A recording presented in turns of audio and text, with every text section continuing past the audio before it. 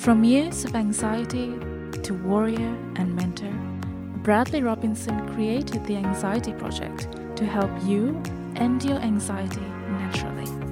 Let's mold the new you and let's end anxiety together.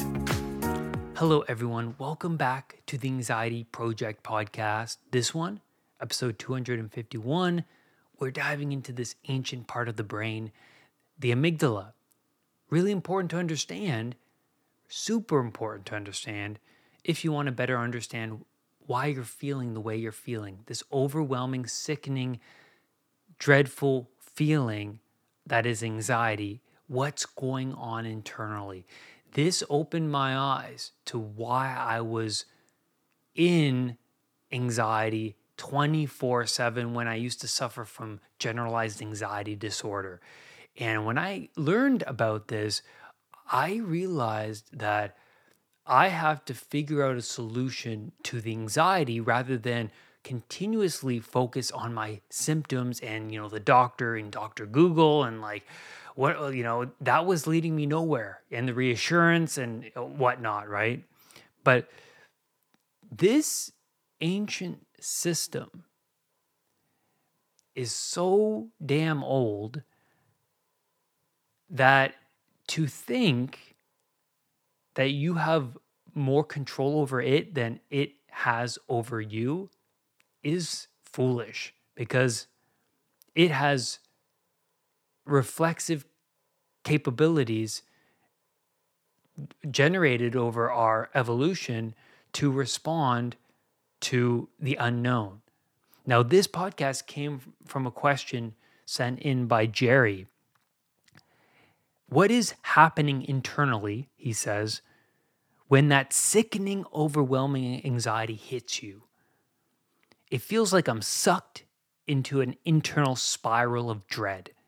Now, Jerry, that's beautifully put. Couldn't have said it better myself. That spiral of dread. Now, I think it's like in Harry Potter coming into contact with Dementors, right? Dementors are a representation of fear, right? And it's beautifully constructed and imagined by J.K. Rowling. She put fear in embodied form, right? Because what happens when you come into contact with a fear? It's freeze, it's emotion, it's imagine, right? What happens when you come into contact with a Dementor? Well, everything gets cold and icy. That represents you freeze. It's your prey animal, right? And the predator is lurking over you. You freeze in hopes that they don't see you, or at the same time, it's this instinctual response before the reaction, right? It's like you freeze and then determine where to go from there. So when you come into contact with a Dementor, you freeze, and then the emotion, fear, dread, and then it's the imagination is, well, oh my God, when the Dementor is close, it's sucking all of the life out of you, which is true when you come into contact with fear, because you become emotionally compromised and it drains you so quickly. And also you relive all of, you don't relive, but all of your insecurities, or like the most horrific thing imaginable comes to the mind when you come into contact with that fear, right? It's like the Dementor, Harry Potter coming in, reliving the emotional memory of his parents, or the worst things lurking within his unconscious mind. It's just coming and just generating out from within him when he's in the presence of that Dementor. But I love how Rowling put all of these elements of fear in this embodied form that is a Dementor, right? And how Harry confronts a Dementor in the future.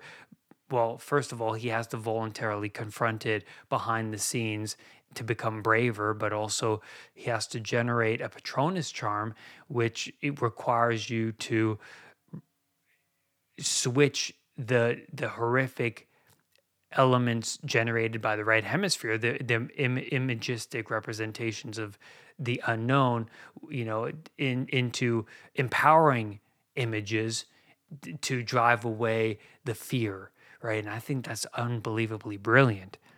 It's brilliant, right? Because that's what it makes sense. I mean, we constantly hang on to what's horrific in the unknown because, the right hemisphere, when you go into a place of the unknown, it will populate the mind with potential things in the unknown that could do you in, right? And you hold on to those. But what about possibility? What about the empowering elements of the right hemisphere that we don't tap into, and we can? That's the thing. But today, on this episode, let's look at this ancient brain structure, the amygdala, and how this fuels us in this innate response towards the unknown, this anxiety. If one is not familiar on how fear affects them and what to do when it pops its ugly head, then when it does, it overwhelms the person and it drives them into paralyzation, right? Because that's agoraphobia. It's like the Dementor is a representation of agoraphobia, fear of fear itself, right? Harry Potter is more fearful of a Dementor than Voldemort. Just think about that for a second. The Dementor represents fear of fear itself, right? The things that populate the right hemisphere that is just utterly dreadful, right? The things unknown itself. Oh, it's dreadful. And so agoraphobia is the outcome of someone who retreats back into their safe, confined space, and they try to build walls around them so that they don't have to contend with the realities of existence. That's what Siddhartha does in the Buddha story. He comes into contact with the reality of existence, fear, and then he drives himself back into the castle, back into the kingdom, and he shuts himself off from the fear. But then he later realizes that it's still lurking within him, the fear, so that then he later is driven by this fear to, move away from comfort and explore the fear in order to master the fear, which is what Harry Potter does. This is an archetypal theme of the hero story. Now, when in the unknown, the amygdala works by reflexively stimulating the mind body to respond to the novelty. It's so reflexive. Now it's time, this is what happens in the unknown, it's time to pay attention to what's relevant. Well, in a place you don't understand and completely unfamiliar, everything is relevant, and that makes sense. This almond-shaped structure in the brain is so damn old that it operates underneath all cognitive processes because it needs to, right? It's like when you're walking down a pathway and you see a branch that resembles a snake, but you don't cognitively think, oh, that's a branch or a snake. You just immediately jump back. And this happens about 12 milliseconds. That's how quick this response is. You don't think about the stick or a snake, you just reflexively respond. And that's worth thinking about. If a certain situation in your life caused you pain, then this emotional part of the brain will hold on to these submodalities linked to the event, right? So the situation, the smells, the feelings, the circumstances, the colors even, what this situation represents. I mean, I had a panic attack in an art gallery, and then I had a panic attack at a mall, and then I had a panic attack in a classroom. Well, these are both different environments, but really not so different if you look more closely at them. They're all environments where you may feel trapped or judged by other people. You're away from your safe zone, you're away from emergency personnel, you're away from the people that care about you and love you, you're away from those people. And you're in situations where you're in a crowd or you're in a situation where there's other people and they might look at you oddly, or you don't want to embarrass yourself around these people. And that's huge to understand. That's massive. So if someone has a panic attack on the subway, the amygdala goes, well, the sensations I felt, so the heart palpitations, the dizziness, the lack of control, the nausea, the perspiration, all of these things, that's overwhelming. That's not good. That's a threat to my life, right? I might die. And at the same time, I might embarrass myself in front of other people. So let's not encounter a situation like this again in the future. Let's avoid this.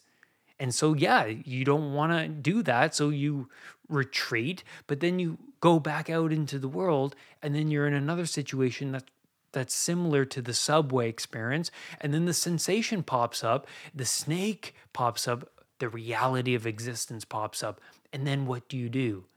It's like, oh my God, the anxiety response immediately, reflexively, 12 milliseconds comes up, right? It's so quick that it's like, oh my God, dread. What am I going to do? I can't be in this situation. I got to get out of here. And so you reflexively respond by, a lot of people retreat, right? A lot of people call up a loved one, because the body is in threat detection mode. It needs a solution right away to the problem. But it's like, if you don't know you have anxiety, man, that's horrific, because it's not like there's a lion in front of you. You're on the subway. There's no immediate danger. So you think, oh, I'm going crazy. I'm a weird person. I got a medical issue. It's like, what is going on? It's like, yeah, it's confusing. And so that person who's confused will get the heck out of there, because they don't want to embarrass themselves. They don't want to faint and cause a scene. And, well, they want to be around family or emergency personnel to assist them in this potential heart attack. So the amygdala stores this emotional memory, and if any of the circumstances that initially generated your anxiety come about in the future, like that strange body sensation, heart palpitation, shallow breathing, or shallow depth of field, the amygdala will reflexively respond, right? And that dread, that pain, that's a meta truth. I mean, what's more real than pain? Like, there's no denying the existence. There's no denying the existence of pain. And each time it comes about, it feels like this one is the one that's going to potentially do you in. It feels unique every single time. It's very common.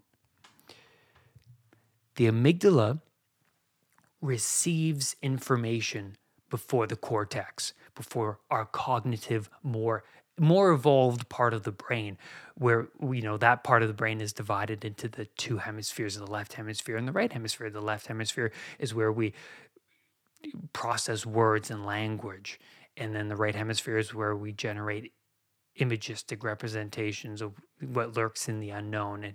And you can look at those two hemispheres as order and chaos. right? The left hemisphere is where we can rationalize ourselves and process the the we can make the chaotic right hemisphere, the unknown, into something more known by planning, by internal dialogue with ourselves and outwards towards somebody. But before we dive more into that, this information that the amygdala is receiving from the outside world, like sensory information, except for smell, is processed in the thalamus and sent to the cortex for interpretation. We already touched upon that before.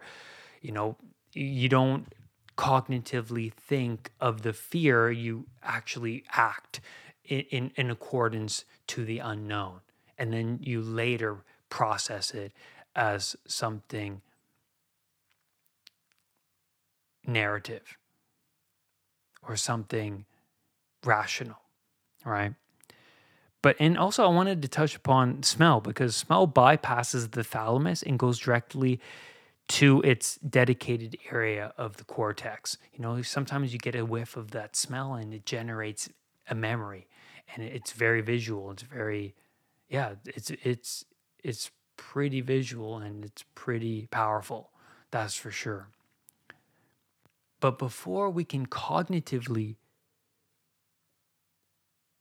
process the meaning, the amygdala receives this information and determines the validity and the significance of it.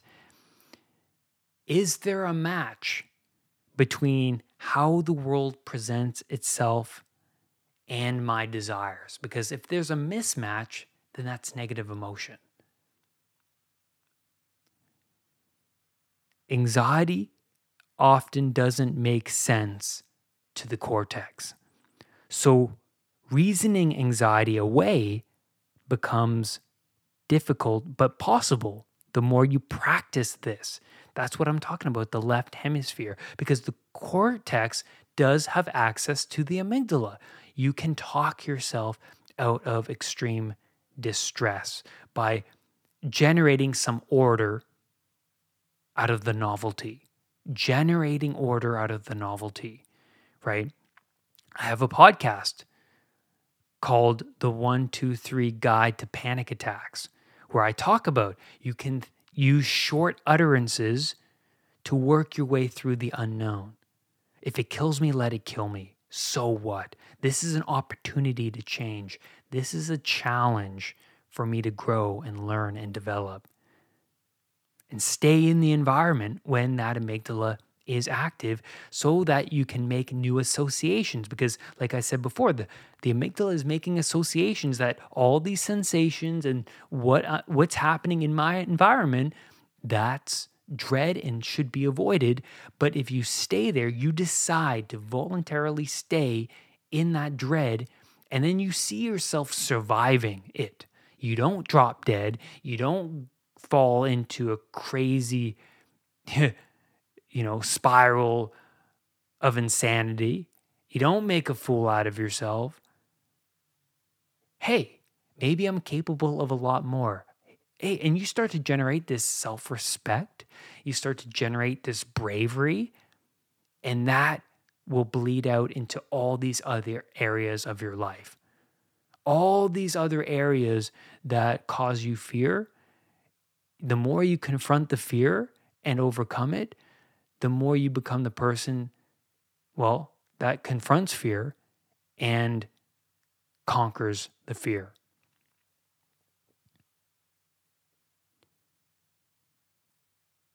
Encountering fear is a true test of our character. Like the Dementor who makes Harry Potter relive his worst memories. Fear brings about everything we don't want to acknowledge lurking in the shadow part of our psyche. Fear is mostly what is generated in the right hemisphere of the brain, right? No wonder Harry is reliving these horrific memories when he encounters the Dementor. Because really, the worst is what we imagine rather than what really happens in reality. How do we deal with the worst thing imaginable? Well, you have to confront it voluntarily. You can do that in the mind through reframing practices, and you do it practically in person by voluntarily confronting what you don't want to confront. And Harry does this with the Bogart Dementor. It's not a real Dementor. Just like when you visualize yourself conquering your worst fears in the mind, it's not really happening, but it's real enough. It's as real as anything, right?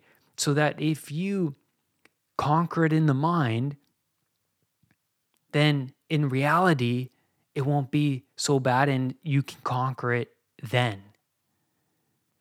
If you confront the ultimate fear of your life, then you develop the necessary bravery to confront and contend with the other snakes of existence. So if you fear a certain situation in your life, one thing you can do is ask yourself, was there an experience that could have taught me to fear this particular situation? And then reframe that. You can do it two ways. Like I said, you can run through the experience in your mind's eye. That's pretty powerful. It's like Harry training with the Bogart Dementor. You go through the experience. What would you like to happen? How would you respond to this so that it doesn't have this control over you? Because fear takes control of you. And if you continue down that road, it's paralyzing. But you have more control over your circumstances than you think. And also exposure therapy as well. And so the goal is for the amygdala to become bored of all elements of the situation that are making you fearful. And you can do this step by step. So if someone has a strong fear of flying, you start with a picture of an airplane until the amygdala gets bored of it. Then a day later, you then go to a picture of the inside of the airplane until the amygdala gets bored of it. And then you visualize yourself at the airport until you get bored of it. And then you visualize yourself on the plane until you get bored of it. And then you show up in person in the parking lot of the airport until you get bored of it. And then you show up inside the airport until you get bored of it. And then you show up, you show up near the terminal of the plane, and you kind of poke your head inside of the terminal and you look inside the plane until you get bored of it, and so forth, right? Like that's one way for the amygdala to get bored of it. Or for me, I just showed up into the fear and I just rode the wave of extreme anxiety. That's called flooding. Just showing up, and it's like, I'm just going to, strap myself in, go for this flight. And hey, man, I'm just going to deal with it, and I'm going to show myself that I'm more than I am. But also having a plan of action too, because knowing how to deal with the anxiety is going to help. Those short utterances while you're in the midst of anxiety, taking deep breaths in the midst of anxiety, realizing that you have to stay and ride the wave in order to become braver than you are. And that's where I'm going to leave you on this podcast episode. Thank you, everybody, for being here. If you're interested in reframing, I highly recommend the Anxiety Project program, because I do have reframing exercises in there. I also do that during my one-on-one coaching. And you can view those coaching packages at unpluganxiety.com. Lastly, rise above anxiety. I'll see you next time. Brad's Powerful Anxiety Recovery Program is now available at unpluganxiety.com. The Anxiety Project program is downloadable and puts the power of anxiety recovery in your own hands. Visit unpluganxiety.com for more details. Recovery starts now.